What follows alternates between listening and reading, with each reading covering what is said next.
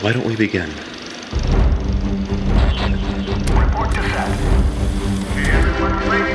We hope you enjoy. Let's make this one count. And action. This is Fresh Hop Cinema. Hello and welcome once again to Fresh Hop Cinema. This is episode 137 of a podcast about craft beer and film based out of Chico, California. My name is Max Minardi. And I am Johnny Summers. The man that you just heard is... Already, huh? Can we at least do the housekeeping before you start having fun with me? He is 3/4 of the way through a Four Loko. We'll tell you more about that later. No, In the meantime... No. Because if there's any new listeners, I want to establish that I'm not just like the Four Loko guy that just drinks them for fun. That's insanity. You do.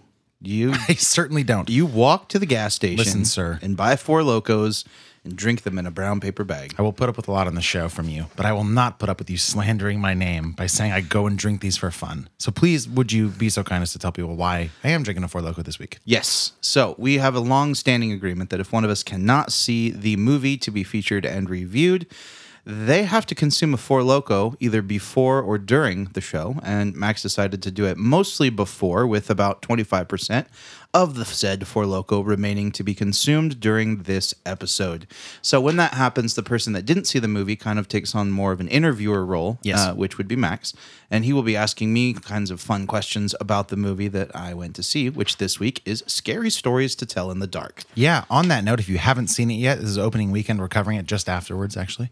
We're not going to spoil it until the very end of the show, though this is based on a book or a series of books back in a couple decades ago. We're not going to spoil stuff. The movie is slightly different than the books. We'll give you plenty of heads up before we spoil it. If you'd like to get in touch with us or find us on social media, we're at Fresh Hop Cinema. You can email us at fhccast@gmail.com.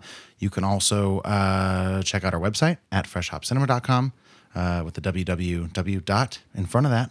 Anything else? Patreon. Yeah, I guess Patreon's probably Patreon's a cool thing. You can support us. Little as $1 a week. Access to bonus content weekly that we record, which is a little bit deeper glimpse into the seedy underbelly of my life and the glowing underbelly of Max's life. One last shout out then. We have an event, Patreon people, that's this weekend. So if you haven't told us you can or cannot come, please reach out to us on Patreon or our Facebook group. Let us know. We have events and we have fun stuff for those of you not on Patreon. If you like that, just join us. It's a lot of fun. Totally. Also, keep telling your friends that don't listen where they can get us. Yeah. You know, we're on iTunes, Google Play, Stitcher, iHeartRadio. All that jazz. Anywhere you can find podcasts. Big shout out to Patreon member and friend of the show, Raleigh Munn, for getting us a new follower on Instagrams. That's fun. He's been pimping us out like the Holy Gospel. Yeah. Good work I on love that. that. Yep. Thanks, man. Good work. Let's get to the episode. Right. So we have, we're going to start off the show with our first beer, and this beer is Fire. It's gone off the racks. It's the fire racks, if you will. Of hell. Of hell. It was donated to us by a friend of the show and patron, Miyagi. Thank you so much. This was straight from the Sacramento horse's mouth. In keeping with our film this week, this is a beer called Infinite Suffering. This came from a horse's mouth. Sure. I like Why it not? Who already. cares? It's from New Glory out of Sacramento. It's an imperial stout modeled around a tiramisu. It's 15.5%. No big deal. No big deal. Pairs wonderfully with a 14% Four Loko. Max is going to die. I don't know what's going to happen, man. Anyways, they have on their website here, it was brewed in collaboration with Nightmare Brewing out of Farmingdale, New York. It's conditioned on Valiant coffee from Loomis, California, cacao nibs, and Madagascar bourbon vanilla. And I'm expecting something sweet. Absolutely. I can smell it from here. I can tell it's going to be sweet. Mm-hmm. If you're not familiar with Nightmare Brewing out of Farmingdale, New York, they have some of the most metal labels in all of the beer game. Every single one of their labels could be an album cover to a death metal band that I have on my phone. Miyagi handed me this can today and said, this matches not only your shirt. Yeah, your personality. Look at the shirt I'm wearing. No, I know. It's perfect. He's like, this not only matches your shirt, but just you. Yeah, right. I'm like, yes, I love it. I couldn't really see. Your shirt's printed all. You're wearing a vest over it, so I can't fully see. But we need to take a picture of you holding the can in front of your shirt because that's wonderful. Yes. I think safe to say the label was designed by Nightmare. Yes. If you check out their logo is kind of like a death metal text font with like some bat wings making a pentagram. It's pretty cool. Yeah, So Miyagi kind of teased us with this. He was like, "Yeah, I think I could probably get this beer. I'd have to pull a few strings, but I can get it for you guys to pair with this movie." And he sent me a picture. I looked up a picture, and I was like, "I don't know if that's New Glory. Like the can looks nothing like the rest of theirs. They're usually sort of like an all over print design of maybe like a hop or a churro, depending on what their beer is. So I will say, if you've listened to this podcast and you know my taste at all, I'm a little bit off put by this can art. It's freaking me out a little bit. I told Miyagi it would scare you. It does. It does. Yeah, I don't know, man. But I'm excited to try the beer because if I don't look at it, the can, I mean, it does smell really good. It smells like a really good Imperial Stout. My thoughts are that it's initially going to be a little bit too sweet, probably for me. I'm hoping it's not overly carbonated. I want a little bit of that bitterness from the chocolate. And I don't want the vanilla to be overpowering. After your first taste, what are you experiencing? That's really well balanced. That is super, super not as sweet as I thought it was going to be. It's not nearly as sweet as it smells, which is nice. Oh, yeah. It is definitely an enjoyable level of sweet. I like that. I like the way everything's working in it. The coffee's present, the cacao nibs are present, and the Madagascar bourbon vanilla is a little bit present. It adds kind of a heat. And a little bit of vanilla, like sweetness, kind of in the middle of this beer. Yeah. It finishes super coffee and chocolate. Yeah. So 2 episodes ago, episode 135, we covered a beer from Great Notion called Cake Party, which after reading what that beer was supposed to be, we were also scared it was going to be a little bit too sweet and a little bit too desserty.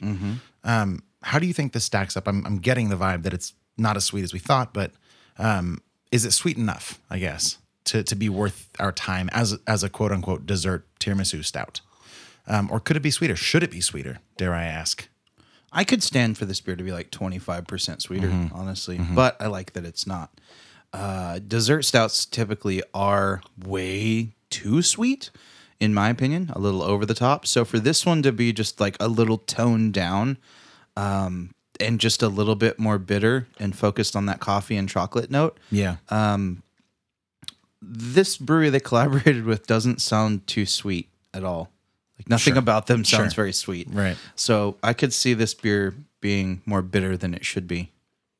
Yeah. I don't know. I mean, I mentioned New Glory. Like you could have a churro on the label. They did it. Was it called Ace Venturo? Yeah. They've done that. They've done Flippin' Good, which is like a pancake thing. They've done I think it was called King Size, which was basically a Snicker bar. Oh, okay. Inspired. They've done some brownie inspired beers. They've done all kinds of like super sweet over the top beers. I mean, they were one of the first ones that did like the key lime pie goza. Oh, yeah. Which is great. But yeah, they're really known for their sweetness. And Right. this is definitely a toned down dessert stout, which I mean, like. that's what I was worried about it because like New Glory, I mean, even with their like hazy stuff, it's always very, not that it's necessarily a bad thing, but not subtle always. So I was kind of expecting this to be a palate punch, and it's not. And I think that's to its benefit. This beer smells so good. Yeah, it smells good and it smells super sweet, almost like a chocolate candle. But it's a little. I mean, which if they haven't made that yet, they really should. Is that even a thing? It should It be. smells like a chocolate candle. I've had a coffee candle before. Yeah? I assume chocolate. I bet you there's a chocolate candle in the world. I'm going to find you a chocolate candle. Good. That's the thing though. Like you can smell sweet and delicious, but if I'm about to drink the thing that I'm smelling, I don't want it to be quite as pungent. I think the good balance is like a nice showy kind of bravado. Like, look how good I smell, and big, and you'll notice me.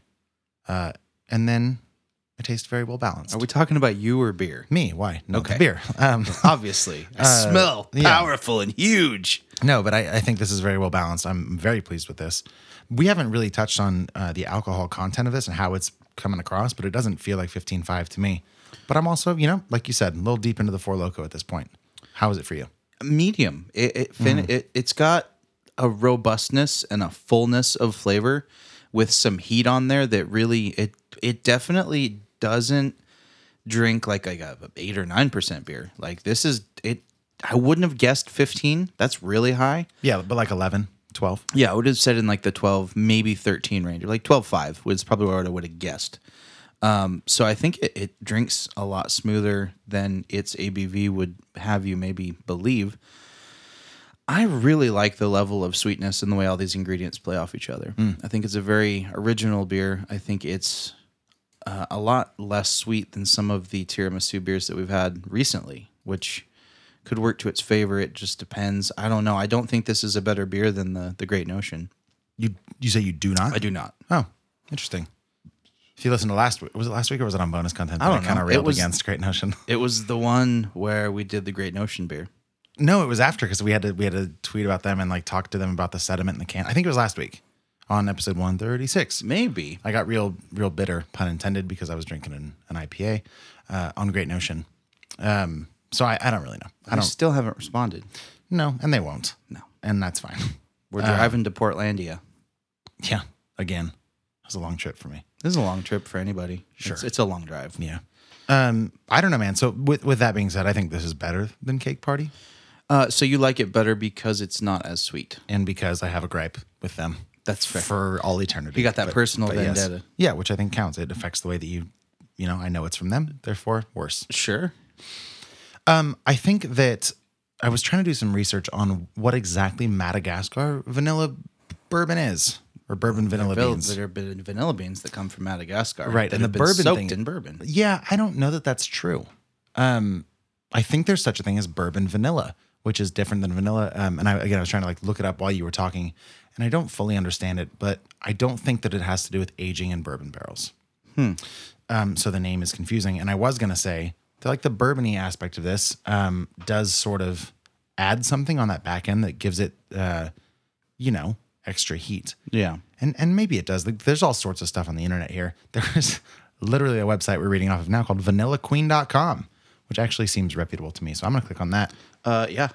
And maybe we can settle this. Let's see. Frequently asked questions about vanilla. Sometimes we don't like to dwell on stuff that makes us seem like we don't know stuff, like we're reading off the internet. But I think this is an important question to find an answer to. Yeah, we do that stuff when we're not recording, so you guys don't know how not smart we are.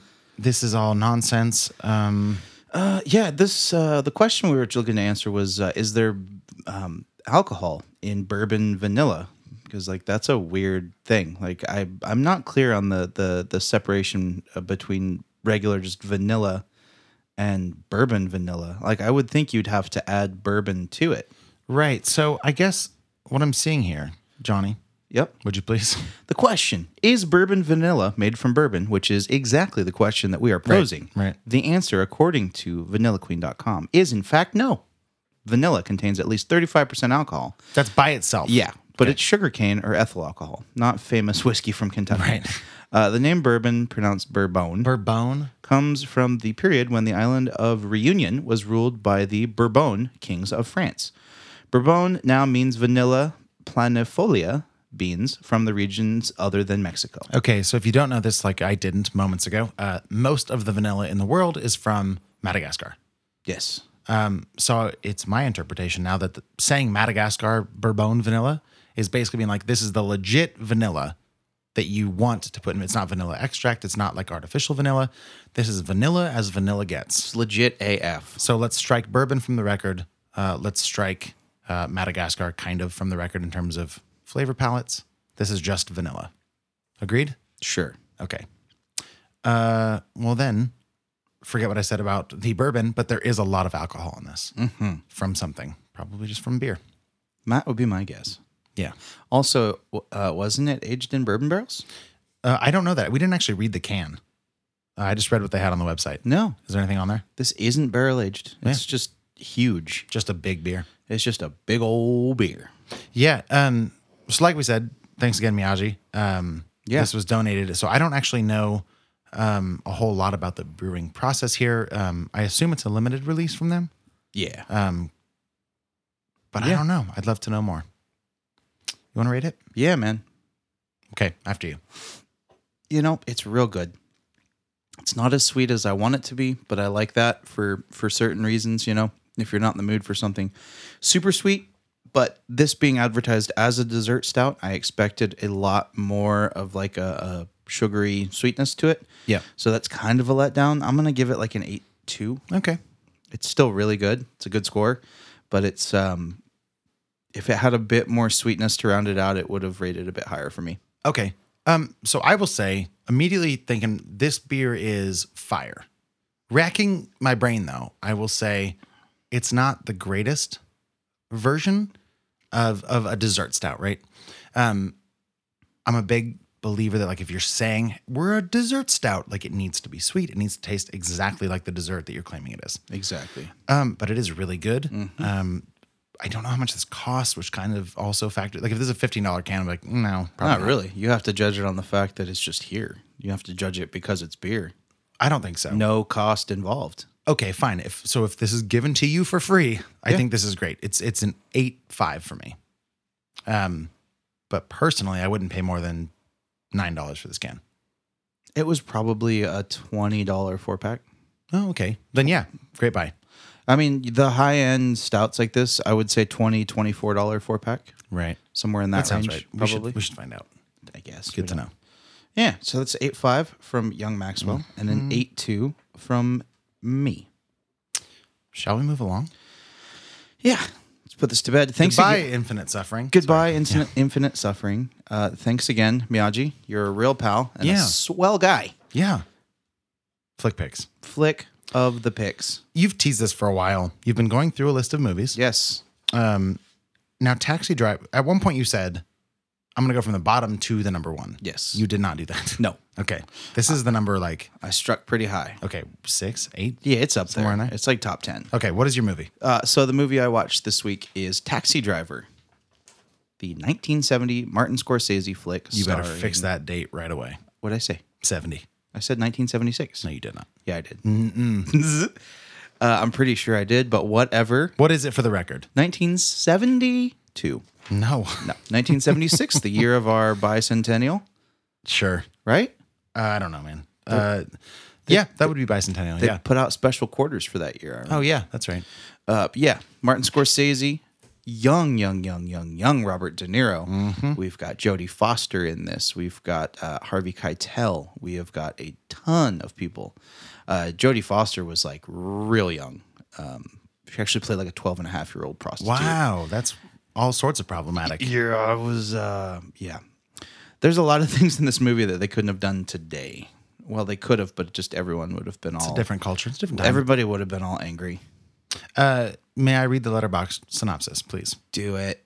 A mentally unstable Vietnam War veteran works as a nighttime taxi driver in New York City, where the perceived decadence and sleaze feeds his urge for violent action, attempting to save a pre-adolescent, presumably Jodie Foster, prostitute in the process. Okay. So I haven't seen this either. Yeah. I assume a lot of people listening have not.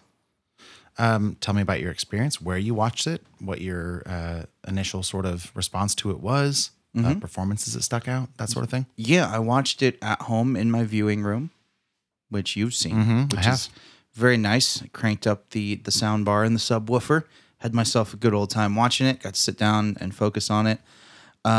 Overall, a really interesting movie. Definitely a slice of a time period that really kind of captures the gritty, shady feel of bad parts of New York in the mid 70s through the eyes of a cab driver, which is someone that's going to be involved in pretty much, you're a graveyard cab driver in New York. You're going to see some stuff. You're going to see some stuff. Yeah. And it was a really, really interesting character that was played by Robert De Niro. He stands out so head and shoulders in this movie. Like, you can tell this is why this film is kind of why he became as big as he did. You know what I mean? This is one of his early films that really launched him into the spotlight of Hollywood A-list. Right.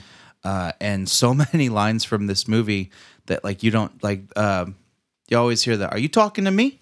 Oh, yeah. Are you talking to me? That's from this That's from movie. this movie? Okay. Yeah. Didn't know that till I saw it, and I was like, oh shoot, that's where this comes from. And he plays from ex-military. He was a Right. Marine In Vietnam. in Vietnam.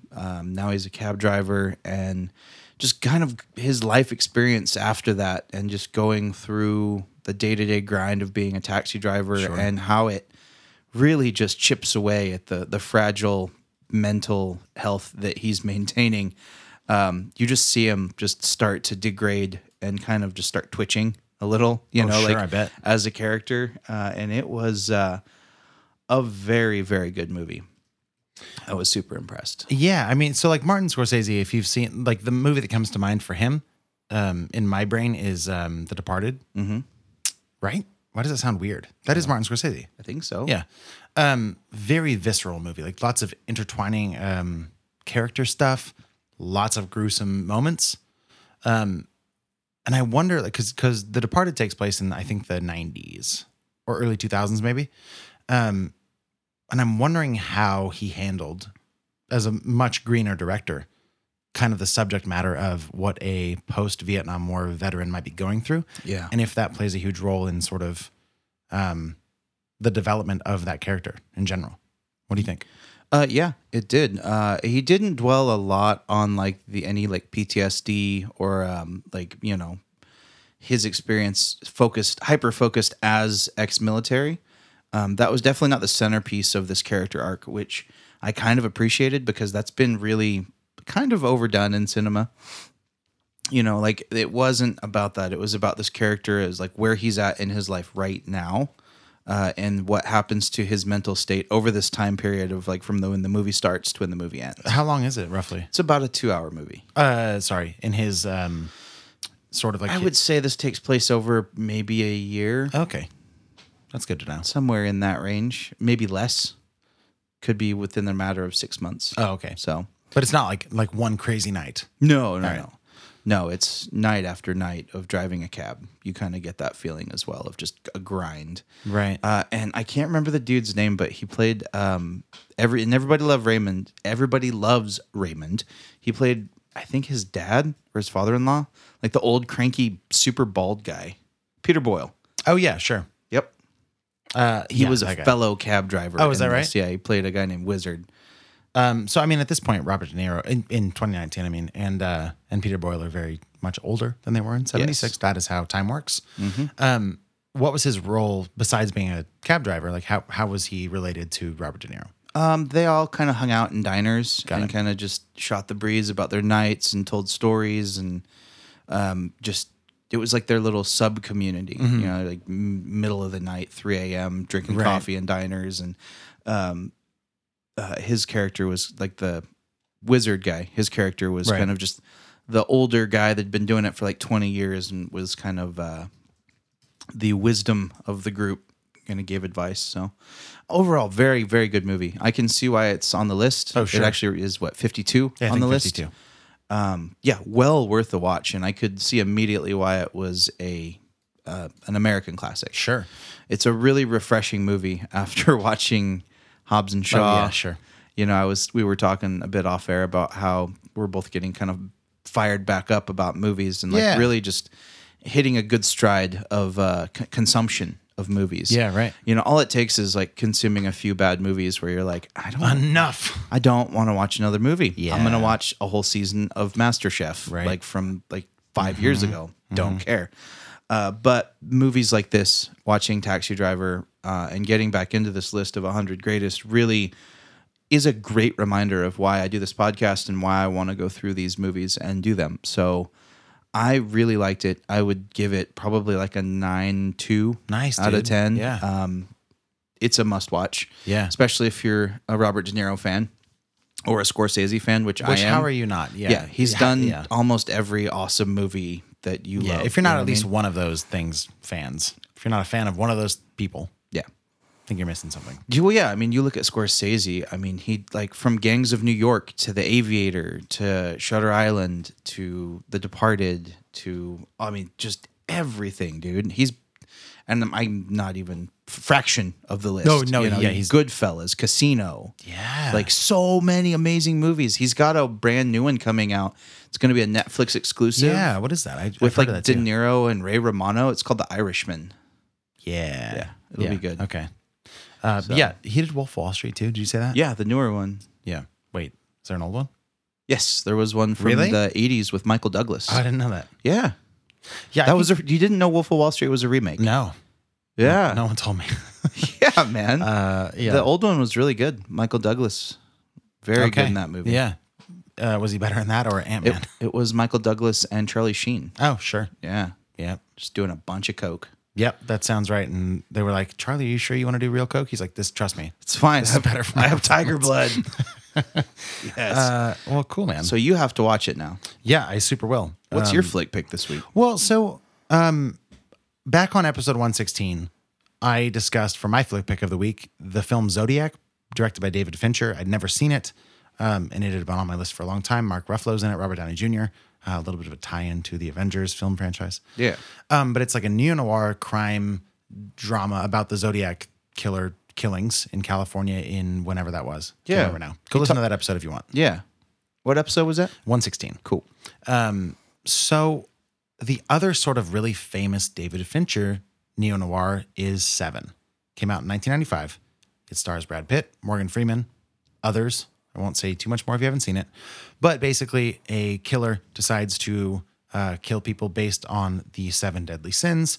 And then Brad Pitt's character has his first day as a rookie detective in this unnamed city where crime is abundant and it's raining all the time. And it's the perfect set piece for a neo-noir film. Is sort of the rookie cop underneath Morgan Freeman's senior detective. Is there anything more neo-noir than a detective in a raincoat in the rain? There's not. Just Which like is- smoking a cigarette and standing over a crime scene? You know, actually, when you say that, I don't think either of the two mains ever. Brad Pitt might have. I think Brad Pitt was a smoker in this movie. He was not a smoker. No? No. Watched it yesterday and today. It's a long movie. It's like 2:40, I think. Oh, is it that long? It's a long movie, yeah. But it's one of the few movies that is that long that I'm like, it could have been longer. I'm Right. into this. Like, it's a masterclass in neo-noir. Every shot is beautifully lit. It's purposeful. It's patient. There's one scene in which Brad Pitt is crossing the street. Again, like think Chicago or New York, but like crimey or like more Gotham-y. And there's a taxi, oddly enough, driving like 25 feet away, and you see him like starting to stop the taxi with his hand. But because it's raining so hard, the taxi barely gets away without hitting him. What a great touch. Like you would, because the rain's not real. They're just imposing it on every thing with fake rain or whatever they did in 95. Probably water.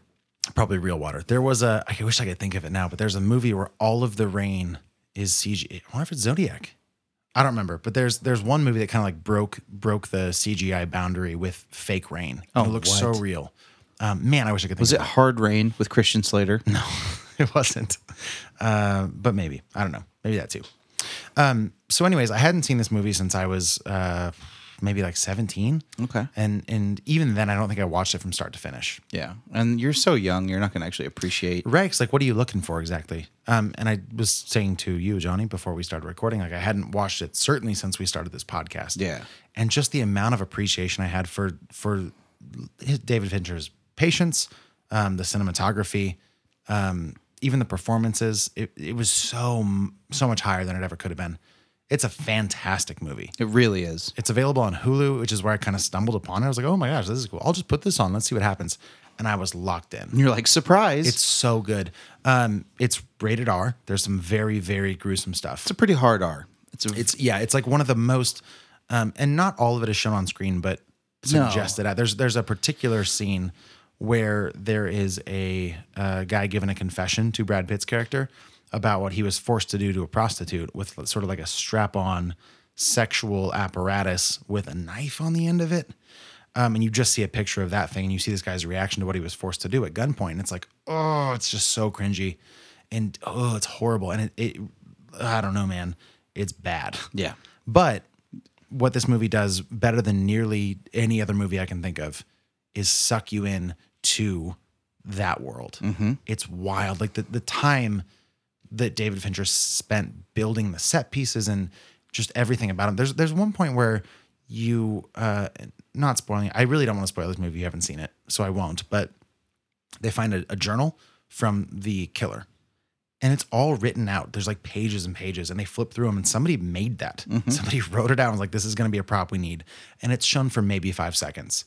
And there's that attention to detail in this movie Yeah. that sets it head and shoulders apart most films. And I recall one scene with about 500 air fresheners. Yep. The little pine tree air fresheners. There's a twist in that scene. Do you know what I'm talking about? Scared me to death. Right. Pun intended, I guess. Yep. But man, it's like the use of suspense and of lighting and of even the dialogue. There's I'm just going to pretend like somebody listening hasn't seen it. There is a bad guy in this movie who only gets about 25 minutes of screen time. But the dialogue that is written for him in those 25 minutes, you were completely invested in that character. There's a party that's like, these are good points he's making. And he's so compelling as a villain. Yeah. for a lot of reasons. Really well put together movie. It's I'm fantastic. happy you revisited it. Yeah. Revisited it. Yep. It makes me want to rewatch it Do myself. it. It's I'm going so to. good. And I'm not like a huge fan of sort of gritty crime thrillers. Yeah, this usually. seemed, and this was borderline horror too. You know what I mean? There are moments. I didn't think this would be a movie that was up your alley, but Oh, really? well, just Sure. content wise, like it's kind of scary, and you don't like scary movies, so Yeah, I would argue that outside of that air freshener scene, there's not a whole lot of like jumpy scares, no. But which I'm fine with being scared, with feeling scared. I don't like being scared. yeah, that's fair. So Getting you scared. you don't like jump scares. You'd rather Hate have jump a scares. suspense filled scene than a Sure. jump scare. Absolutely. Yeah. 100% of the time. Fair enough. Well, that is 7 from Young Maxwell. Also, Taxi Driver from you. that's right. A couple of classics that we talked about this week. If you haven't seen both of those movies, I would say go watch them. They're available. Mine's on Netflix, Taxi Driver. You can just sit down, push one button on your remote and watch it. And Hulu, I believe. For Yeah, you. Hulu for 7. I would say though, I do regret not watching it in one shot. Yeah. Because I feel like it is, like I said, the attention to detail and sort of like the immersiveness you can get from that movie. Well, and watch it in one. One thing I remember about that film too is that it really immerses you in personal relationships. Dude, it's the whole thing. Yeah. We could talk about that forever, but like they're basically two opposite characters, Brad Pitt and Morgan Freeman. Like Morgan Freeman is beaten down. He's been in this city being this cop for so long. Too old for this. Yeah, like he doesn't believe in Riggs. people anymore. I think the movie ends with, I want to say it's Ernest Hemingway. It's a quote, and it's Morgan Freeman saying it. Ernest Hemingway once said, "The world is I think it's not good, but it's like that.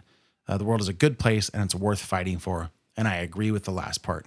It's like this perfect little nihilistic bow he ties. He's like, I don't believe in any of this shit, but sorry, but it's worth defending, kind of. And then Brad Pitt's like this young dude. It's like, I'm gonna be the detective. I'm moving to the big Brash, city, and I'm young. gonna fix the problems. So the whole movie is kind of about that. It's like their interplay as the two of them, and it's so good. Yep. Yeah, It's a beautifully put together movie. If this were a different podcast, we'd do a whole episode on that movie. But it is not. There's probably that podcast out there, so go find it. But also listen to ours Or just talk to us about it. or talk to us. Yeah, Yeah. Either way is good.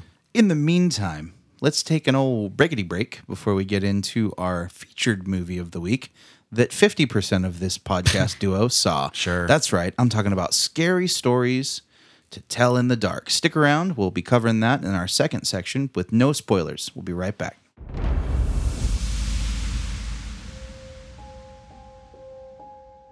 If you need a break from scary stories, maybe you need to get out of the dark, you're in luck. There's a place called The Handlebar. There's no scary stories, and it's well lit. Yeah, and they have a happy hour 7 days a week from 2 to 6 p.m. where you get $1 off all of their draft beer. Again, it's a local Chico restaurant and bar called The Handlebar with an amazing happy hour. You really should go check it out, everybody. That's right. Right here in Chico. They're a great local business, and they support us. You should support them. Handlebar Chico. Go check them out.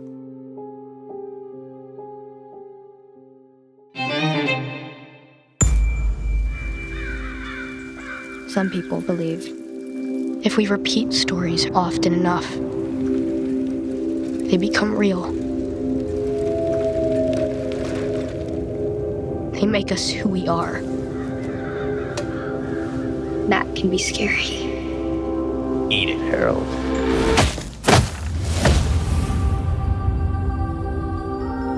Do you want to see a haunted house?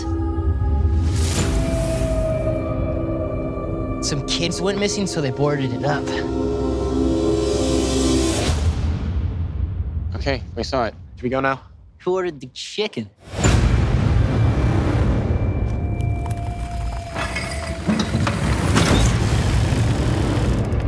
What's that? It's a book of scary stories.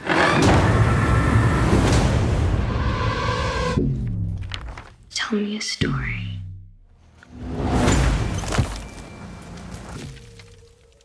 And that right there is a super, super ultra spooky trailer for Scary Stories to Tell in the Dark. That just came out like a couple days ago. It's directed by Andre Overdahl. Yeah, Overdahl. We've talked about him before. Yeah, we'll talk about that in a minute. Yep. Screenplay by Guillermo del Toro, Kevin Hageman, and Dan Hageman. The shadow of the Bellows family has loomed large in the small town of Mill Valley for generations. It's in a mansion that young Sarah Bellows turns her tortured life and horrible secrets into a series of scary stories. These terrifying tales soon have a way of becoming all too real for a group of unsuspecting teens who stumble upon Sarah's spooky home. And she would have gotten away with it too. Sure, for those darn kids. Exactly. This came out August 9th, and opening weekend it made $20 million. 20.9 million actually, on a budget of 25 million, doing really well for itself. Yep. It was second this last weekend, Yeah. right behind Hobbs and Shaw. Yep, which doesn't make sense, but we'll go with it because this is America. If you didn't know this already, it's a horror movie. It's rated PG-13. It's based on a series of books written by Alvin Schwartz with artwork that we might talk about later that affected many of us in our late 20s and 30s, early 30s, late 20s, as children, and left images burned upon our subconscious minds. There were something like, doing some quick math in my head, like 70 of these stories, maybe a little bit more actually, 75 to 80 of these stories in these 3 books. And they have never before been turned into a movie. This is not a remake. It's a relatively original script, as original as a remake can be based on books. And I want to talk a little bit about, our different experiences with the subject matter. As Johnny said in the beginning, I haven't seen this. I didn't have a chance. So I'm drinking a Four Loko instead. So this will be very much me asking questions and us maybe having something of a constructive dialogue about horror movies in general. Yes. What I know about the production of this, and how it worked overall. Like I said, we've talked about Andre Overdahl, the director of this before. He did Troll Hunter 2010. He also directed the film The Autopsy of Jane Doe. Which, if you're a regular listener, well, that was one of my flick picks within the last month. It was episode 134. Johnny talked about that as his flick pick. So go check it out. You were a fan of that movie. Oh, yeah. For the most part. Oh, big fan. I think you had a couple gripes, but yes, for the most part, yeah, like you're saying, pretty good. Overall, 2 thumbs. Sure. Oh, way up. Johnny, who is in this movie? In this movie, there's really 4 main characters. Their names are Stella Nichols, played by Zoe Margaret Coletti, the character called Ramon, played by Michael Garza, Augie, played by Gabriel Rush, and Roy, played by Dean Norris. Love it. And there's a bunch of supporting cast, but those are the core 4 kids that we're following around. Sure. So different than the books here. The books are, like I said, totally different, separate stories that are not necessarily connected. I think there's a couple that kind of intertwine, a la like Stephen King stuff. For the most part, they're fairly standalone individual stories. Right. So for people that haven't seen this, like myself, this movie's not the same. Right. How is this structured? Yeah, so they're, all the things that happen are loosely based on stories in that book, but the situation is that on Halloween, these 4 kids go and explore this haunted house, find a book. One thing leads to another, scary things start happening. This book starts having stories written in it by itself. It's just, they're looking at the page and stories just start getting written in blood on the page. In blood, of course. Super creepy. Children's blood, if you're going by the movie. Cool. It's real good times. And the main character here, Stella, she's kind of the bookworm horror nerd, like aspiring horror writer, super cool little chick. She notices like that the stories are getting written and that the group of 4 friends' names start appearing in the stories. Sure. And what unfolds is some crazy stuff Right. that starts happening to these kids. So they're all kind of independent stories, but they're related because they're happening to this group of friends that stumbled across this book in a very like Final Destination-y kind of way, where like all of their destinies are now intertwined because of this book, which is kind of I wouldn't say it's a trope, but it's a trick, a business model, if you will, of horror cinema that, an artifact is found, a book is found, something is stumbled upon that ties the fates of 4 young teens together forever. So they definitely played into the like 80s, 90s noir of horror in that regard, but I don't think it was in a bad way. Right. So that's what I was going to ask. I mean, so I've watched the trailer. That's about the extent of what I know about the actual film. I mean, I've heard some interviews with filmmakers and stuff. Yeah. So this movie takes place in 1968, which is maybe the one thing that I noticed that set it apart from like a Stranger Things type vibe, or like even a Goonies type situation where it's a group of kids in the trailer, at least riding bikes in small town America, discovering spooky things. When you think about it, It's a great example. The newest remake of Should have It written that down. was very inspired by Stranger Things, Right. Goonies, Yeah, all of those. Yeah, movies. this kind of like this camaraderie, Lost friendship Boys. thing. What is different? And this is the tricky part about talking about this movie because the books have been out for a long time. A lot of us have read them, and I think it's okay to say this that they don't always end happily for the people in them. No, they're scary stories. Right. And they like I remember only parts of this. I asked you before we started recording if any of these stories stuck out to you from the books. But the one that did for me was the spider egg thing. And I won't say more than that for now, but if you know anything about that particular story, I think it's called The Red Spot. It doesn't go good. No, and that's actually in this movie. Right, that's what I thought. Yep.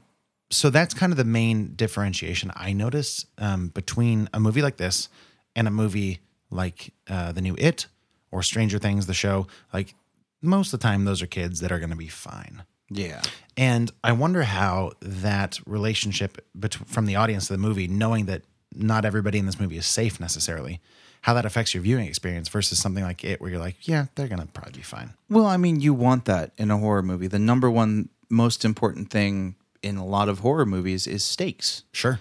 It's always a question in every campy B horror movie of who's going to die first. Right. None of the characters are safe going in. And I feel like that element of danger adds to the suspense and the gripping effect that the movie has on a viewing audience. Yeah. Big time. Which is another thing. Like we've talked about the effectiveness of the movies that fall under like a PG-13 or an R rating system. It was R, I think.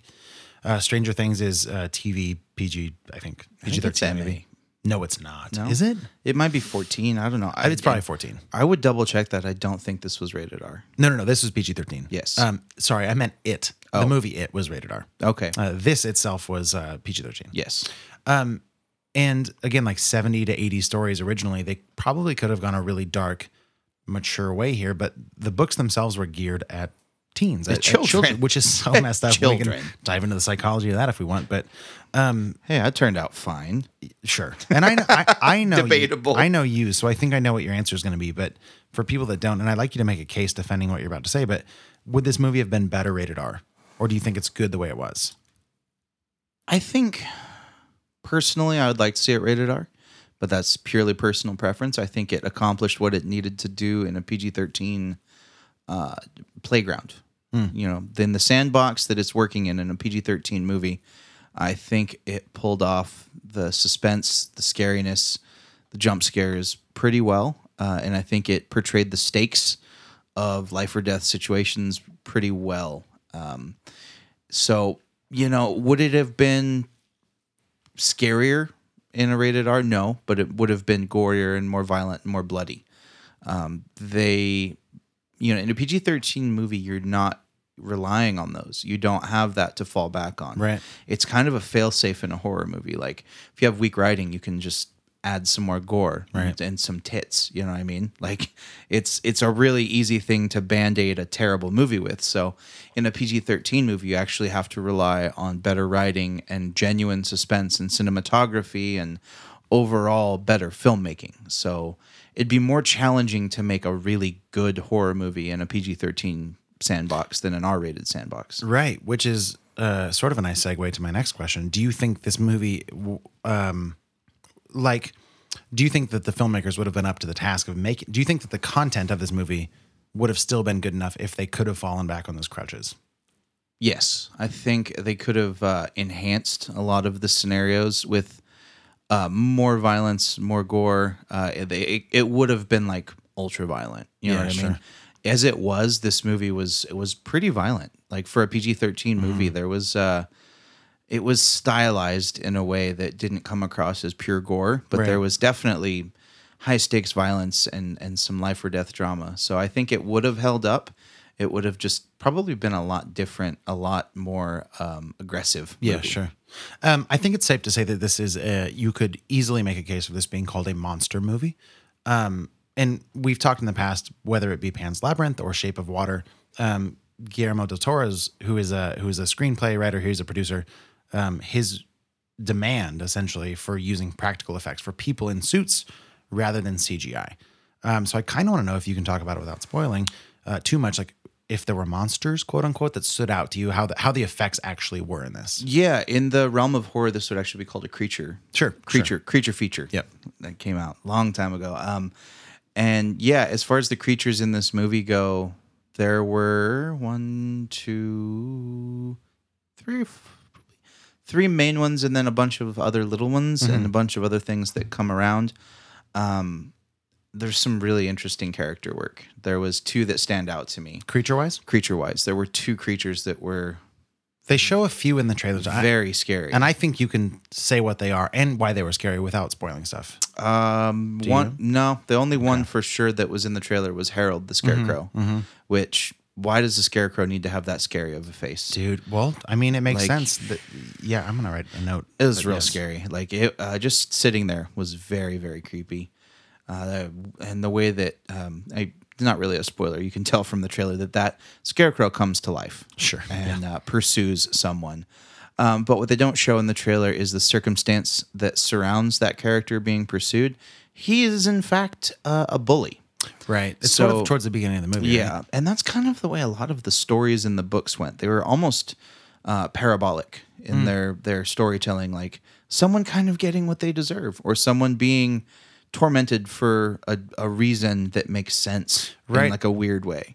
Can we, and I'm actually spitballing, we can edit. I know you don't like editing, but whatever. There's a trailer that I've seen where a character hits that Scarecrow with a baseball bat. Yes. And that was pretty readily available. And I have to assume that is the tie-in. That kid gets what he deserves, quote unquote, because of the way he treated that Scarecrow. It was not about him with the Scarecrow. Oh, okay. It was about him treating Being a the bully. other characters in the movie. He's Gotcha. actually a very big tormentor of our 4 main characters. Gotcha.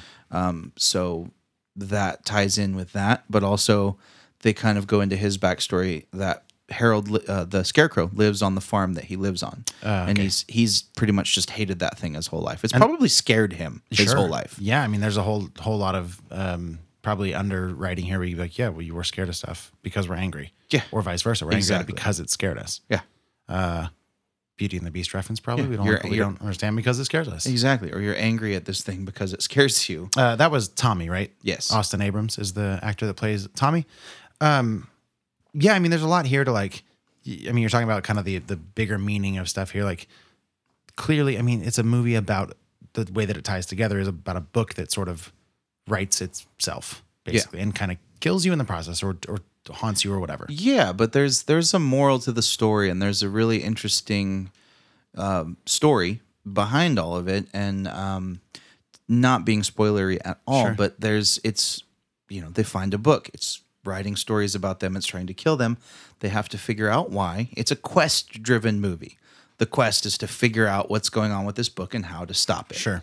So in that process, you come across some interesting moral dilemmas. They touch on racism, on draft dodging, on all kinds of interesting topics, and bullying, Right. Friendship, all kinds of interesting things.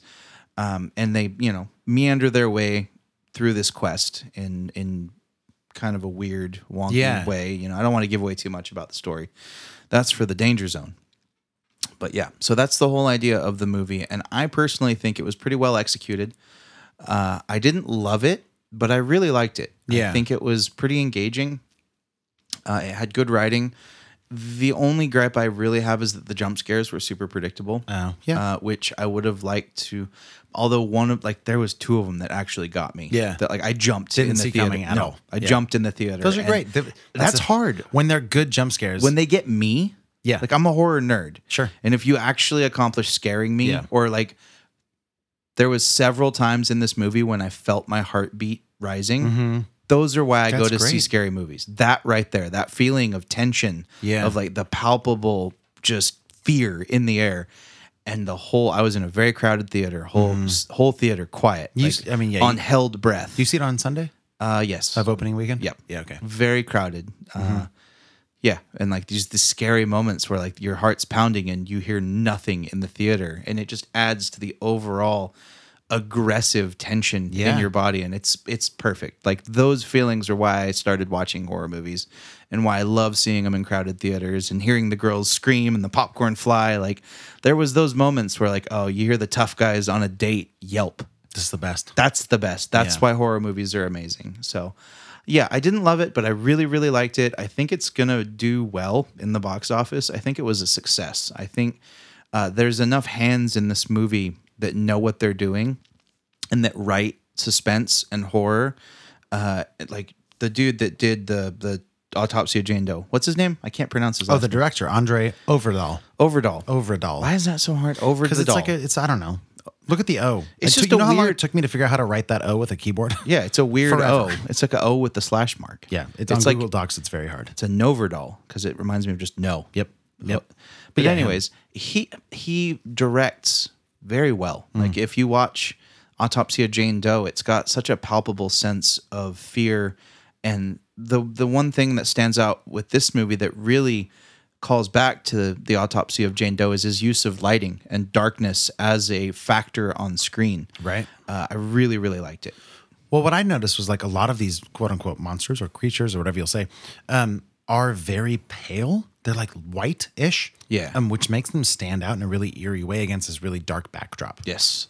Which is very effective at being creepy. Effective and I believe intentional. Oh, of course. Just the implied contrast is, yeah, it's literally night and day. I mean, and it's hard to ignore. Like if you're talking about a movie called The Autopsy, there's dead bodies which are often pale because of lack of blood.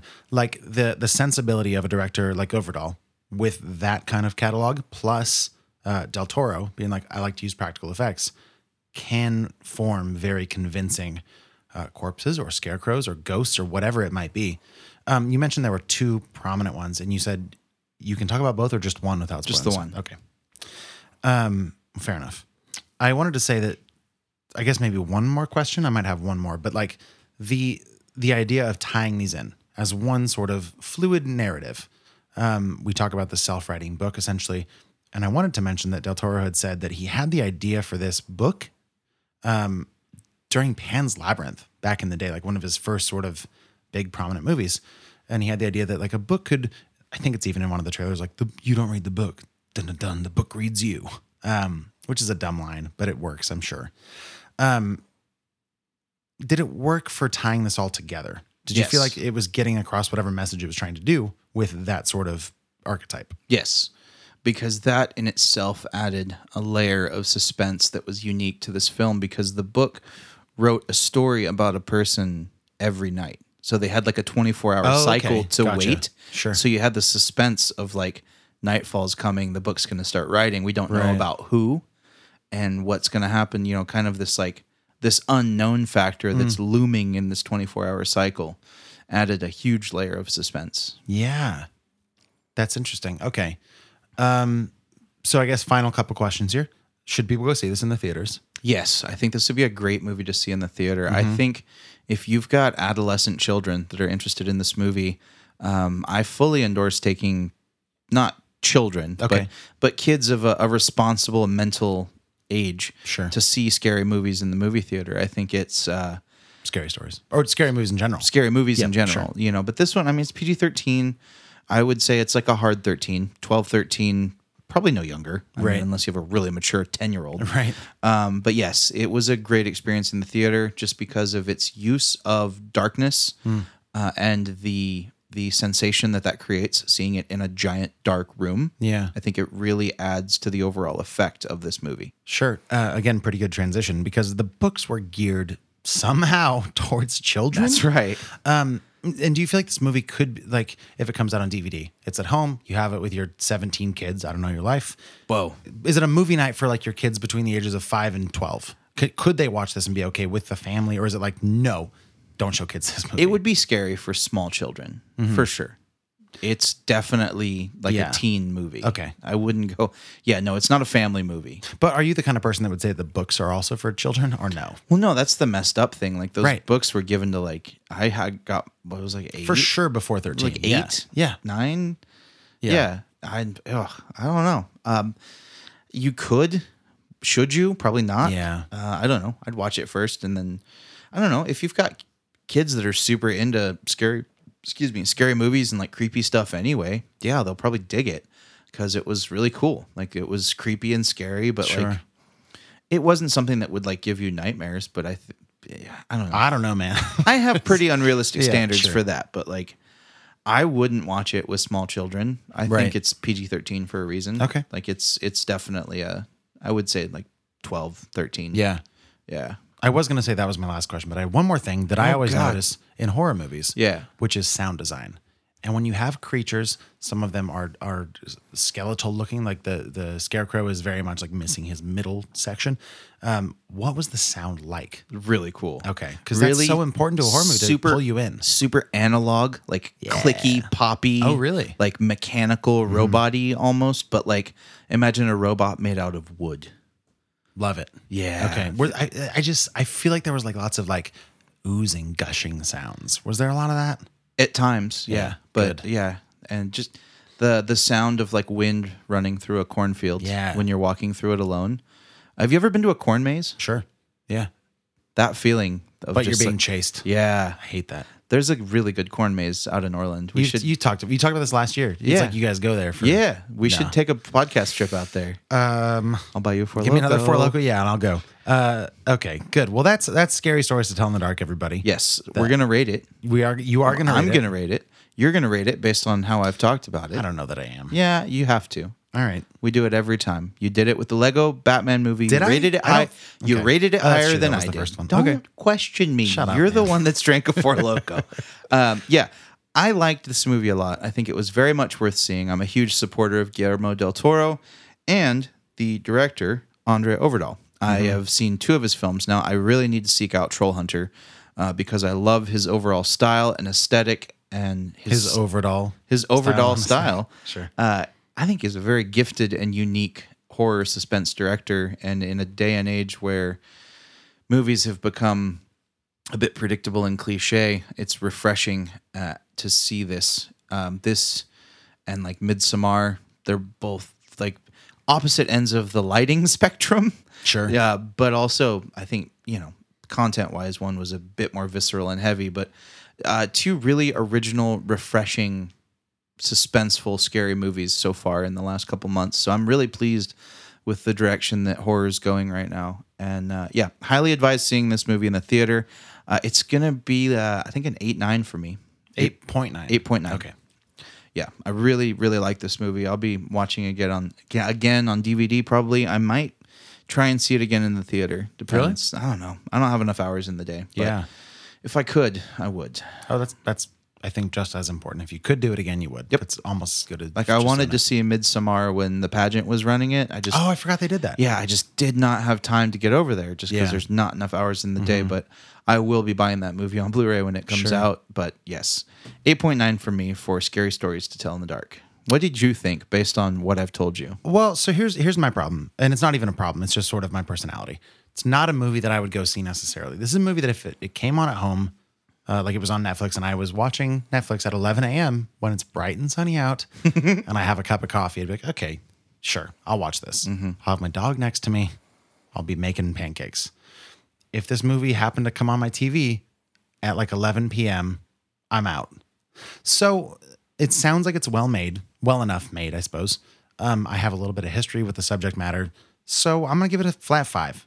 Halfway there. All right. I'll get to watching it at some point. And I'm sure I'll bring it up on the show when that happens. Ideally. But I'll go 5 for now. Right on. Well, that's 8.9 for me. It's a 5 for Max. That is Scary Stories to Tell in the Dark. We will be back after this break with our second and final beer and spoilers for this movie. Stick around. Danger zone. Danger zone. Danger zone. Danger zone. Danger zone. Danger zone. I was looking at the bottom one. I don't know why. It's not your job. Hey, Just man. trust me. We're recording. You've had Four Loko. Yeah, I'm just making well, sure that we're going to have vocal tracks recorded. It's a fair point. Remember that time the power just went out? We were that bouncing was the session. It was like black. Everything went out. I'm like, all right, well, I hope the session saved. Yeah, I pooped and a little. It did. Well, that must have been a nice relief for you. God, those were the days. Check out Patreon for bonus content Those were the days. about Johnny's bowels. I need some prunes, guys. All right, so welcome to the Danger Zone, everybody. If you haven't been before, welcome. That was sort of a weird start to it, I guess. But If you haven't been here, yeah.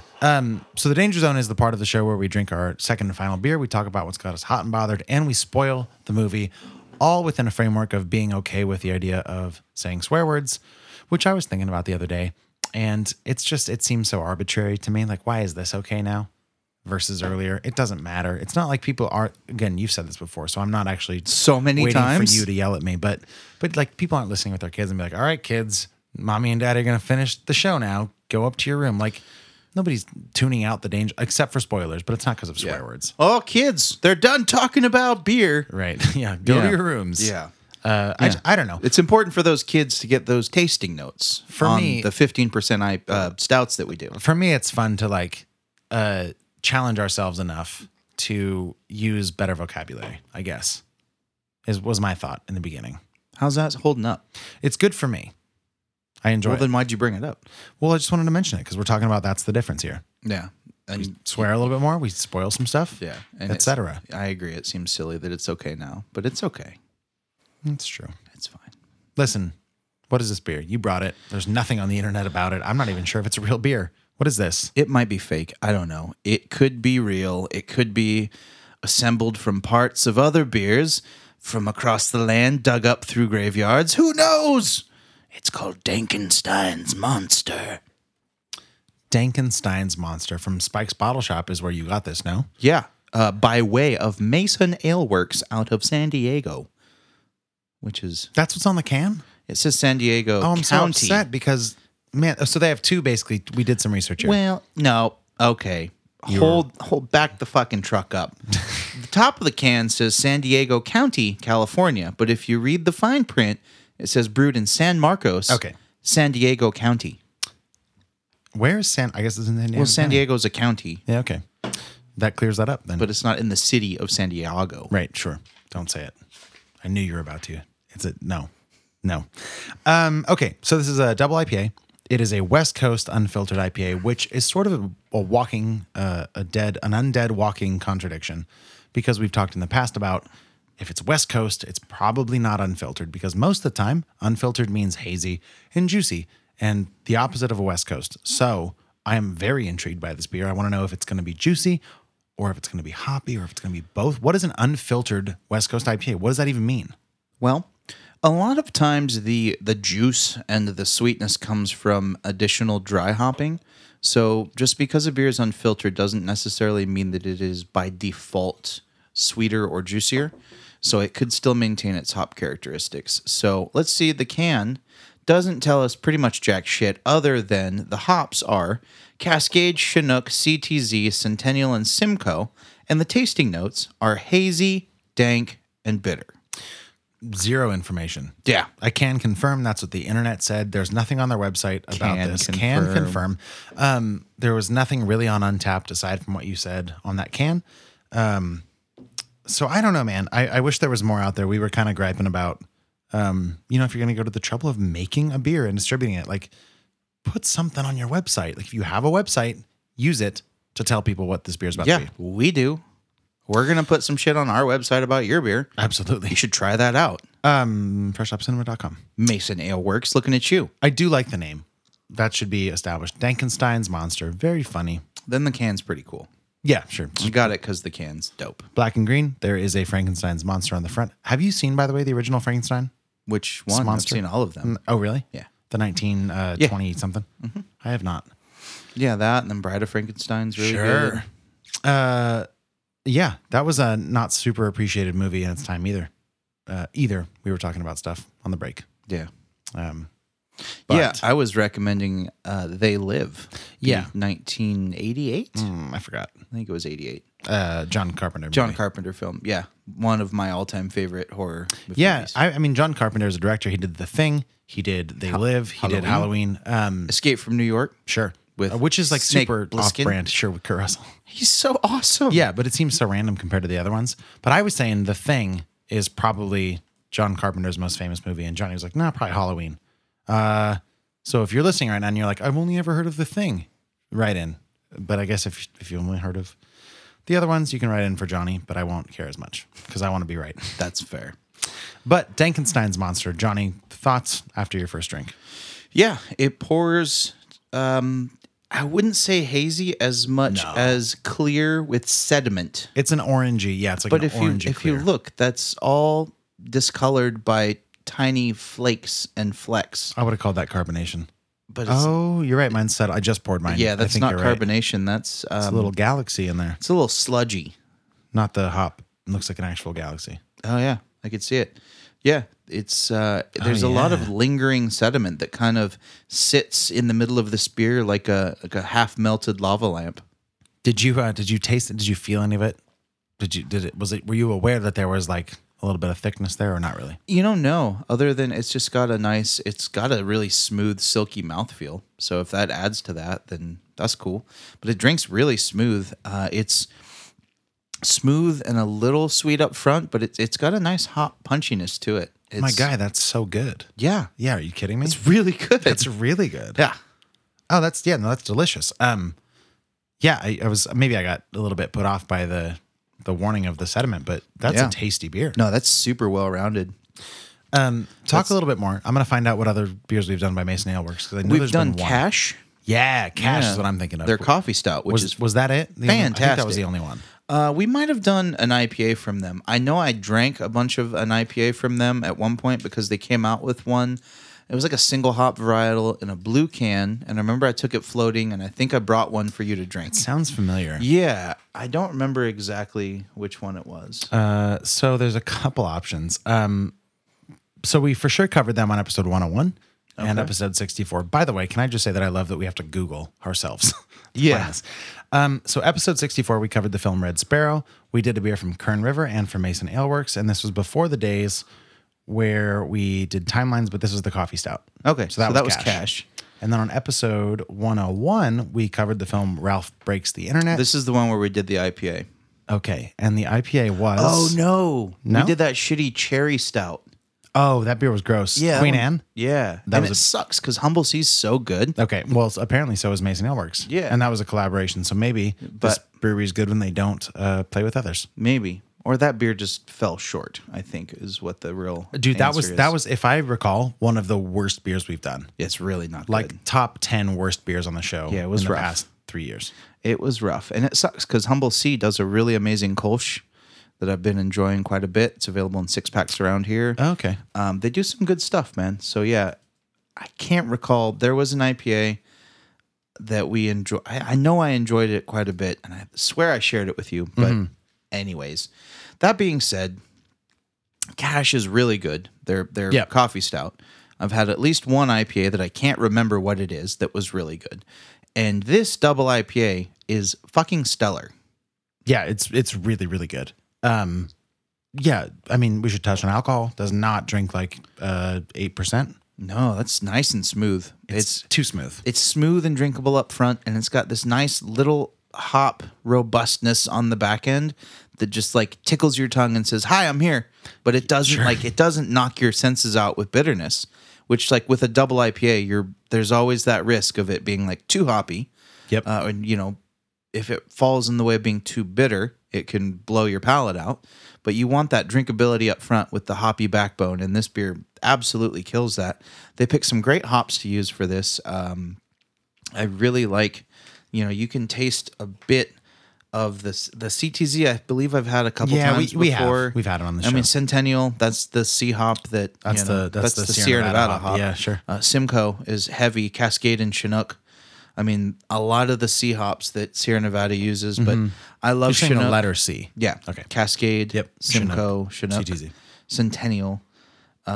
Really good beer, though. I'm surprisingly impressed with this one. Price point, please, for the pint can. $3.99. $3.99. Are you sure? Yep. It was $9 for two of them out the door. I bought two so I could take pictures of the other one. Oh, great, man. That's a crazy steal. Yeah.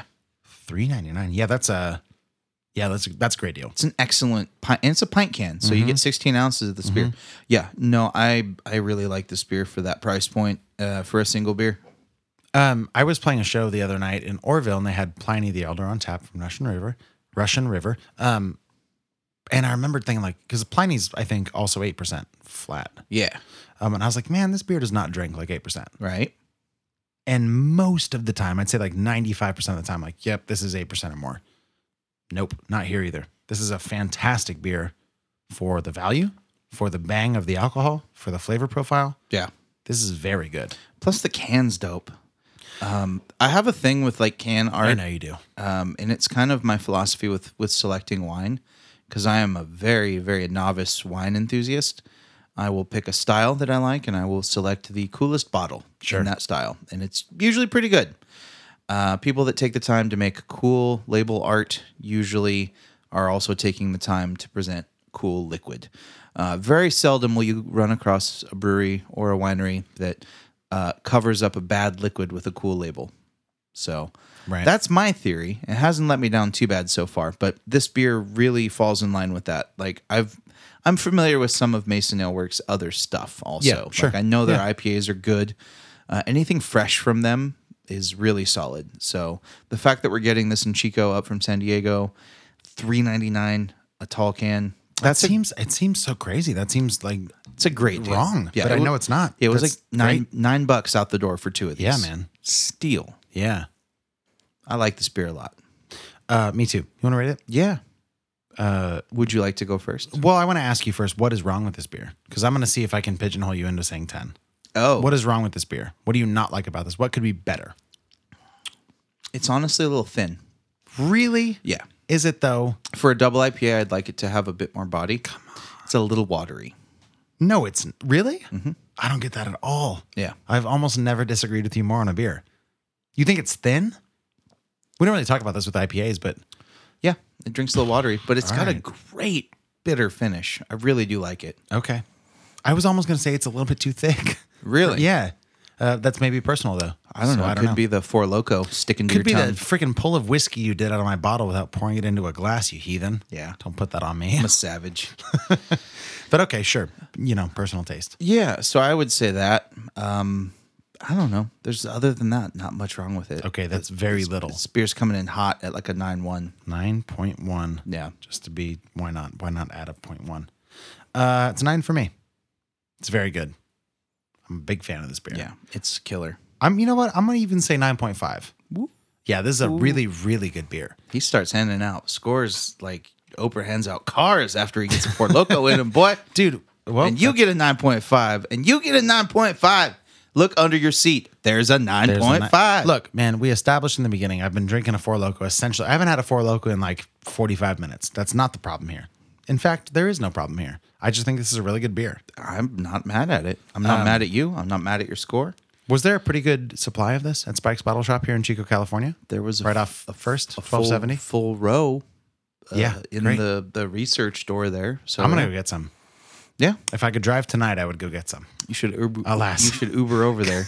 Did I just slur the word Uber? You should Uber there. You should just Uber over there. I shall not. But yeah, I will drive tomorrow because this is a really good beer. Yeah, it's it is. Dumb that it's $3.99. That's a crazy steal. It's worth swinging by and picking up. Yeah, for sure. Yeah, we're really lucky. There's some great breweries on the West Coast, and they're accessible, which is pretty exciting. If you're like, man, I've been listening to this whole episode and I forgot the name of the beer. It's Dankenstein's Monster from Mason Ale Works. It's available at Spike's Bottle Shop here in Chico. It's obviously available in San Marcos, probably San Diego. Which is German. Don't. For whale's vagina. Oh, you should have left it, man. It was so much better. No. Whatever. That's just like your opinion, man. It's probably available elsewhere, so go get it if you can. We're going to move on. Yeah. To Hot and Bothered. Yes, indeed. So I wrote in our notes a question mark next to the thing that you thought you might want to discuss. Do you want to talk about it or no? I do. Okay. Please.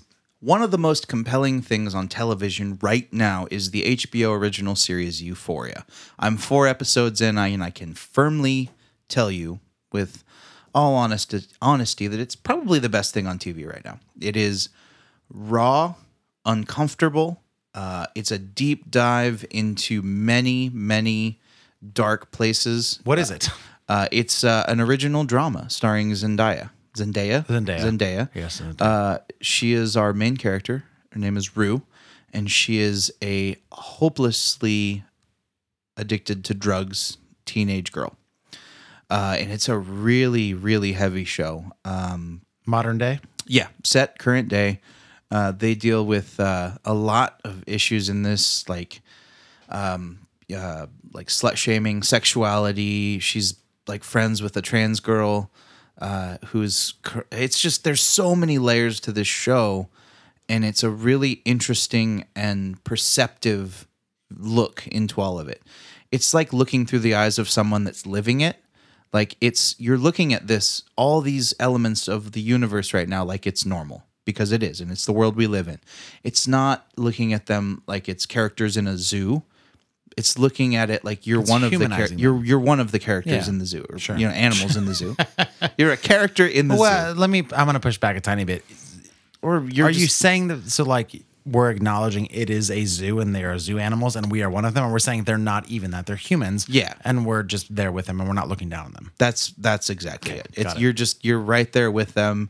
You're looking at things and they're normal to the people in this. And if you're not of this world or like deeply involved in the everyday goings on of this generation, it would strike you as possibly shocking. But I think it is impressively well written. It is well acted. Zendaya is amazing. She's probably going to win an Emmy for this. I would love to see that, and I would strongly believe it. Just the way they take on like sexuality and self-image and bullying and drug abuse. I mean, just the factor of drug abuse alone would be enough to make a whole show about. But it's a show about a character with drug abuse problems living in the world where bullying and sex shaming and all these things exist. And like, you know, she's living without a father, and like you find out why that is in the show. It's just so multifaceted and amazingly well written. I'm talking about it now, and I'm only 4 episodes in. I'm going to have a full recap in a few weeks. Whenever I finish the whole series, I'll let you know overall thoughts. But as of right now, I can't get enough of it, and it's available on HBO. The whole season is streaming now. Yep, it's 8 episodes. It's 1 season. It was created by a guy named Sam Levinson. I was looking through his filmography in terms of director stuff, and there's nothing that I've seen. If you're looking here, Johnny, any of this look familiar to you? Toys? Did you see that? Yeah. Okay. I think he was maybe acting in that. But definitely a guy that has kind of bridged the gap between acting and directing. Okay, yeah. But no, I will check it out. HBO, Euphoria. Yeah, HBO original series. And I go in loving Zendaya. Sure, which is important, probably. Yeah, she's, I mean... It helps. Yeah, but just to see her show off dynamic acting ability in a very serious, dramatic role. I mean, her portraying a drug addict is something I would have never expected. I mean, she's like, got to be like 19. Yeah, right? she's very 19, 20. But I mean, she's playing a high school person. Well, sure. So it's very accurate, but also the depth of acting is staggering. Like, it's a very emotionally moving television show. Yeah, okay. So check it out. Watch it along with me. I'd love for you to catch up and for us to have a recap of that in a few weeks. I think it's something you would really like. How long are the episodes? It's TV hour. So you're looking at Nice. roughly an hour, 45 minutes Yeah, to an hour. Love it. Yeah. My hot and bothered is very brief. I have a quick hot, and it's that I rewatched Groundhog Day, which is a movie that I watched as a kid growing up. It was one of my dad's favorites. And Gianna got home, my fiance, if you're a new listener, Gianna got home from a long day of work yesterday, and we were like perusing through Netflix. She got off at 9:30 at night, very late. And we were like, should we just put on The Office? And she's like, you know what, let's watch Groundhog Day. So we did, and while it was playing, we made weird grilled cheese sandwiches, which was very fun. I thought you were going to say love. No. Yes. No. We made, we just pulled stuff out of the fridge. We're like, all right, let's make grilled cheese with tomatoes, or we'll make some buffalo chicken and we'll put that on the grilled cheese. All sorts of fun stuff. That's so cute. And we watched Groundhog Day from start to finish, and mostly watching it, but also like in the kitchen. So it's not fully engrossed in it, but I've seen it so many times. And it's such a good movie. It's real. Bill Murray has a presence and a power. I know. Yeah. He's powerful. I forgot how much of an asshole he is in the beginning of that he's movie. such a He's dick. the worst. He's the worst. And which sort of makes you have to believe in his redemption arc. And there's moments where it's like, all right, I don't know about this. But ultimately, by the end, you're like, okay, good. And I just wanted to say for my hot and bothered this week that it does hold up for the most part. There's a couple scenes where it's like, all right, dude, this is dated writing, whatever. But it's very good. Groundhog Day, I don't know why you would not have seen this movie, but it's a classic. You have to see it. Hey, I just watched Caddyshack for the first time not that long ago. So I would argue that Groundhog Day is more classic than Caddyshack. Oof. Because there's more emotion to it. Sure. There's the scene. Okay, real quick. Spoiler alert for Groundhog Day for the next 30 seconds. Oh God. There's your chance. Skip forward now. All right. There's a scene where you've seen this recently enough, right? There's an old man who is homeless, and he decides to finally give him money when he realizes he's reliving his days and has to change his ways, basically. Yeah. Points for rhyming. And then the guy is dying. It's his last day to live. And there's one scene where he's like trying to give him CPR in the alley. And it's so, I don't know why, but something about that gets me. Like an old man eating soup and then dying just really tugs at my heartstrings. And then Gianna's like, he's not even doing CPR right. I'm like, damn it. Don't ruin Just, this for me. come on. If every time a guy picked up a guitar in a movie and is like, that's not a G chord. It's not the point, is my point. It's a very touching moment. Yeah, it is. And it's a great movie. It's a great movie. Yeah. Okay. Euphoria for you. Groundhog Day for me. Yes. We should spoil some stuff. More importantly, you should spoil some stuff from Scary Stories to Tell in the Dark. Let's do it. I don't know what to ask for spoilers. But spoilers nonetheless. If you haven't seen this movie yet, I'm scared now. Here we go. we're getting into it. I feel so spoiled. Yeah, you should. I am. Yeah. All right. So I set up the whole premise that this is a quest-driven film where these four main characters need to solve the mystery of basically how to get this book to stop writing stories about them. So the main author that is behind the scenes of this book is Sarah.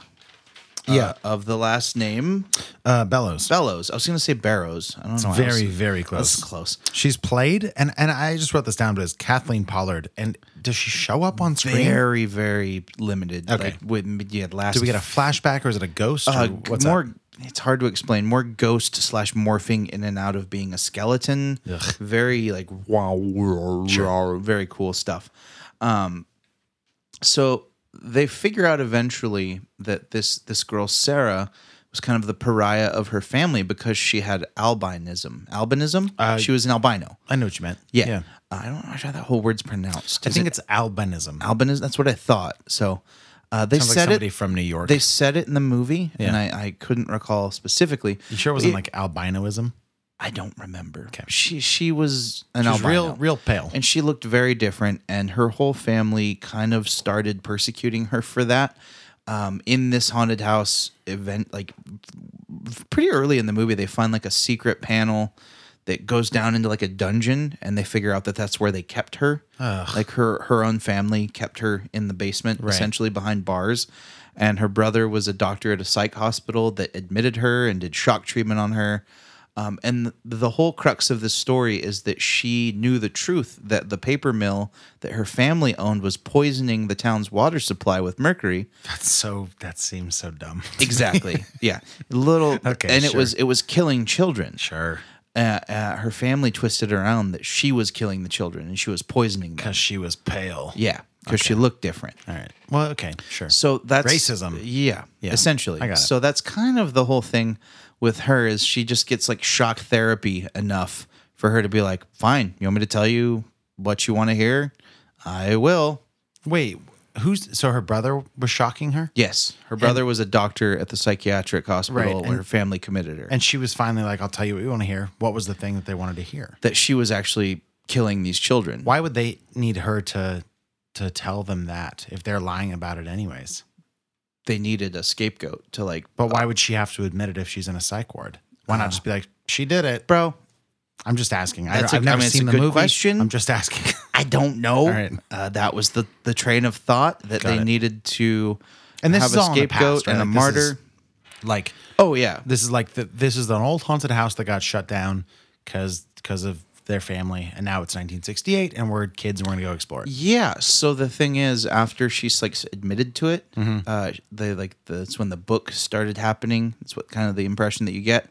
And while the kids, the four main characters, are discovering the way this book works and the way that like, oh, there's a story happening every night. It's about one of us.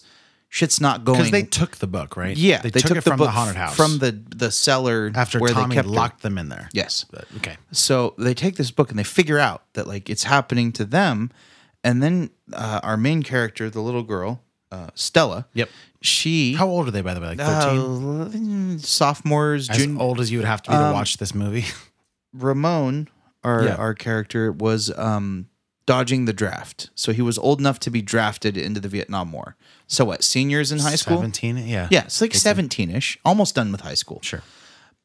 So they figure out that these stories are happening to them, and Stella thinks, well, because she's the smart one in the group. Yeah, right. Whatever one in Scooby-Doo's that is the Velma. smart one. Velma. Yep. She's the Velma. She even has glasses. Okay. So she's a nerd. She's the nerd. That's Yeah. lazy to me, but okay. Exactly. Because we both wear glasses. And we're not smart. Fair. Okay. True. But yeah, they figure out that like we need to figure out what happened to this Sarah Bellows character. Okay. Maybe find out her motivation for writing this book, and maybe that will lead to like figuring out how she got these powers and how all of this is happening to us. They find out that because when they find the book, half of it's already written, Sure.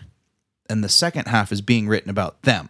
But it's they don't take it. It's just like empty. And they're like, I'll take it. And then it starts being written, right? Exactly. Okay. So they So Sarah is like a pissed off ghost. yes. Okay. And Stella does some research. They go back to the newspaper, start pulling up articles. They end up breaking into a hospital where the psych ward where Sarah was held. They start finding out more and more, and the names of her whole family become revealed. And they find all of those names in the stories that were in the first half of the book. Dots connect. Her family just disappeared. Like they left the paper mill and left the house and just all disappeared. And they put the dots together and realized that she had somehow acquired these powers, wrote stories about all these people that had done her wrong, which were her family, and straight up just disappeared them through her writing. And she was doing the same thing to them. All right. So, all right. Let's talk about VHS Yes. briefly. VHS and VHS 2. They were horror movies. Fair enough. Released on Netflix, or were they released? I don't know, actually. I don't know. But they showed up on Netflix. Yes. And they are anthology horror movies in which a group of young adolescents, or old adolescents, I guess, young adults, find an abandoned house with a room, with a TV on, and they put in movies that show us, as the audience, scary stories. All kinds of crazy shit. The benefit to that type of storytelling is that we don't really have to have some overarching theme of cohesion. Yeah. Right. When you're explaining this to me for the first time, it seems like there's a lot of plot holes. Like, why would this happen? Why would they have to blame it on her? Why would any of this need to happen, essentially? Which comes back to kind of like my initial question is like, did this format of storytelling work? What I've heard about this movie online is that the monsters are good, the scares are good. It does a good job of building suspense, but the story is what's lacking. Yeah. Okay. You're not wrong. Right. It's not even my thought. The internet is not Sure. wrong. Yeah. They allude to that briefly in a scene where like Sarah, like in a flashback in like a weird, somehow they're seeing into the past scene where Sarah like escapes and she's like, I'm going to tell them all what you're doing. Her whole thing, she's albino. Yeah. But also she's like smart. And they're like, you're she- weird. Get out well, of no, here. but she knows what her family's doing as far as like poisoning the water supply. And they're doing it intentionally. No, but it's like, it's the waste from the paper mill. What kind of fucking waste are they making? I that don't know, man. poisons I don't people? know how to make paper. I don't either. Good point. I'm just, it's I waste. just write on it. Yeah. Yeah. Exactly. I just wipe my butt with it. Sure. But there's waste involved. When you wipe your butt, there is. Definitely. Sure. And I hope that happens soon. Good luck, man. Yeah. But she sees that like what they're doing and she's like trying to escape this house and she's saying like, I'm going to tell everyone what you're doing. And like, I'm going to tell them that you killed all those kids. Right. So like the fact that she's like trying to get out so she can like blow the whistle Right. on her fucked up family, killing a bunch of people might be enough for her to like get locked up and committed. So they just basically need to make her go away. Well, sure, but like as the psychiatric ward, how do you lock her up? How are you not like, all right, why are you in here? Her parents are like, she's crazy. Well, that's where it came in. And where she's her- like, look, her- guys, I'm not crazy. I just look weird. Kind of. Not even that much. Yeah, but and that's also where they're it came poisoning in. everybody. where her brother was a doctor there. Oh, right. At So the it's psych like, ward. oh, we can just literally make her go away. Okay, it feels lazy to me, but okay. Fine. Yeah, it's not great writing. It's not great storytelling. propels the scary plot. Mm-hmm. You know what I mean? We're dealing with a person that's... So I guess, like, why is Sarah bad? Why is she trying to kill people now? Like, why is she killing strangers? That's the when her whole point in the beginning was like saving strangers. That's the thing that the kids realize eventually somewhere she like broke bad. And it came with the like shock therapy. Oh, sure. That's the impression that we get is that in the mental hospital, they kind of broke her and like got her to believe their lies. So when they took her book, like her like implanted truth took over that she should just kill all of them because she's a killer. And that's just like what she does. Seems like a weird, fucked up narrative of people with disabilities is not the right word, but like that are different are like monsters deep down. I don't know. That feels a little icky to me. Yeah. But so that all happens. The kids find the book. Yeah. And then Sarah's like, "You're all dead. I'm going to murder you." With the scarecrow man, this woman with no toe, a person that looks like kind of androgynous, but also kind of pregnant. What else happens? I want to know the other monsters. This is for me. Yeah. So there was this Ramon character is a Mexican young man. He's kind of a drifter, yeah? He's a drifter because he's dodging the draft, and you find that out later in the movie. Sure. Yeah, he's like the new guy in the group. Yes. He showed up in town. He kind of connected with these other the three main characters. Right. And they are locked up in like a sheriff's warden. What would you mean the sheriff played by Gil Bellows? Yeah. Chief Turner? Yeah. Sorry, I just wrote him down. I want to say his name once. Yeah, like a cell. Wait, his real name's Gil Bellows? It's Gil, so yeah, Gil. It's not Jill, I would assume. It's probably Gil Bellows. That can't be right, can it? It's probably Gil Turner plays Chief Bellows. Yeah, I was going to say, that'd be weird. I mean, I wasn't drinking when I made these notes, but it would make sense that But anyways, they're locked up. Our main character, Stella, and Ramon. And the book starts writing, and the sheriff's like, "What's happening?" And his dog's looking at the chimney. Right. Oh, that was really Which creepy. is kind of a nod to another story. I think it was called The Black Dog. Yes. Which is a story from the originals, which is almost a nod to Stephen King's Cujo, I think. Yeah. But I don't know. Roundabout way. So this dog's basically looking at the chimney, like growling, like something's coming. And you just see this, all of a sudden a head pops out and rolls towards you. Sure. And it starts like saying something. I can't remember what, but it was the name of the story is what he starts repeating. And Ramon says, "Oh no, the such and such is coming for me. It's from like my dad's campfire stories, and it always used to scare the hell out of me." And it's this character that can disembody itself. Oh, I know what it is. And re-embody, like it can disconnect all of its parts like a G.I. Joe, and then just be like zoot, back together. And it can twist like to where its head stays stationary. But is it the Jenga Man? Jenga Man? Yeah. Okay. Yeah. I like to go on record. I did not Google it yet. Yep. I thought of that with my own brain. Good work. Thanks. So that was the other main monster. Yeah. And that thing Okay, sure. pursues them quite a bit. Really good Does stuff. it kill the sheriff? Yes. Yeah. Bad. Yeah, makes sense. Kills him pretty harsh. So that was really the other main monster. And then one of the main characters' sister is the subject of the red dot with spiders. So gross. So gross. And the thing on her cheek just kept getting bigger and bigger. If you haven't seen it, I've seen the trailers, but like, and that's the one then it story goes I remember. boink. A spider like builds a nest in her cheek, like her cheekbone, and like sprouts a leg, and the whole thing bursts open. Little spiders crawl out. It's so nasty. It is. Yep. So the end, the way it all wraps up and the way it's solved. Yeah. The whole mystery Right. is solved by our main character, Stella. She gets her own story written about her where she is the character of Sarah Bellows. So she gets stuck in that position where she's trying to escape this house and her whole family's trying to get her. It was a really cool perspective Very shift. meta. Yeah, I like it. It was really neat the way they did it. She ends up being locked in Stella's room downstairs. They get her downstairs. She's Who's locked they? up. The family. The at that family. point? Yeah. And at that point, she's confronted by Sarah Bellows, and she realizes like this is her chance to maybe, how does she set this right? And so she basically says, "Look, you don't have to be like this. Like this isn't who you are. This is who they made you." Stella says that. Stella says that to Sarah. To Sarah, yeah. And Stella says, "Look, I will tell your story. I will tell the world how they tortured you, how they made you a monster when in fact they were the monsters, but you can't kill me or else I can't do that. So we need this to stop because you're not a monster. They made you one, blah, blah, blah. All of a sudden, there's a light bulb moment for the monster. She screams, really scary, and then disappears. Oh. And flash to Stella, writing a paper for the school newspaper, gets published, wins a ribbon or whatever. Sure, the largest way to get your message to the nation. Sure. And she's like, no, most people didn't believe me, but some did. But at least we got the truth out there type situation. All right. And all the kids that got disappeared before that. Tommy included. Yeah. The bully. Yep. Never, didn't come back. They're there gone. wasn't a happy ending.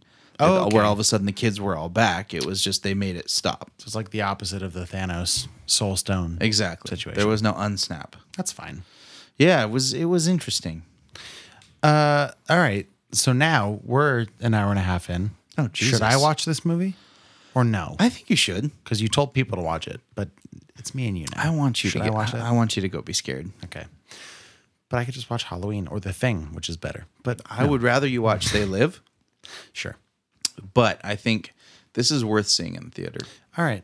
How long was it? About an hour 48. I think you're right. Specifically? Actually, I think you're exactly right. Yeah. It's not on the It's 108 minutes long. It's an hour 38, I think. 48, you're right. Okay. Well, lot to unpack. Yeah. I don't know that I'm going to see it on my own. Probably I will not. That's fair. Unless it shows up at 11 a.m. and it's bright outside and I have a cup of coffee. But if you happen to see Scary Stories to Tell in the Dark in the theaters, please let us know what you think. We'd really, really like to know, particularly me, because I have not seen it. You can reach out to us via email at fhccast@gmail.com. You can find us on social media at Fresh Hop Cinema. You have to think about that. Just want to make sure. You can check out our website, freshhopcinema.com. You can check us out on Patreon, where you can join us for like $4 a month. A month, you guys. $4 a month. Fresh Hop Cinema, Patreon, Google all that stuff. Slashing.com. It'll be perfect. It's crazy. It's a good time. Yeah. Go sign up. You'll get access to awesome bonus content and fun special events. Thank you guys for listening. Johnny, so really quick, plug our Patreon people's event one more time, just in case people want to join. We've done it 3 weeks in a row. It seems natural to say that we have an event coming up. Yes, we have the Knockdown Drag Out, absolutely coolest party of the summer that we are throwing. It's going to be the first annual movie screening pool party. There I said it. You said it. And it's happening this Saturday. And if you miss it, then you're dumb. And if you still don't want to do it, that's fine. But next week we are talking about a film called Good Boys. And by my estimation, it's some combination of Superbad, Booksmart, and other types of coming-of-age, raunchy comedy films. Oh, it's going to be rough. So go see it opening weekend. You can follow along as we review it. We're going to do some beers that maybe coincide with that. I'm not sure what even coincides with Good Boys, but Johnny's a beer guy. We'll figure it out. Yeah, I'll make it happen. Until next week, my name is Max Minardi. My name is Johnny Summers. And this episode, as all episodes, could not be made possible without Bailey Minardi. Report to set. Everyone please. We hope you enjoy. Elevator going down. And action. This is Fresh Hop Cinema.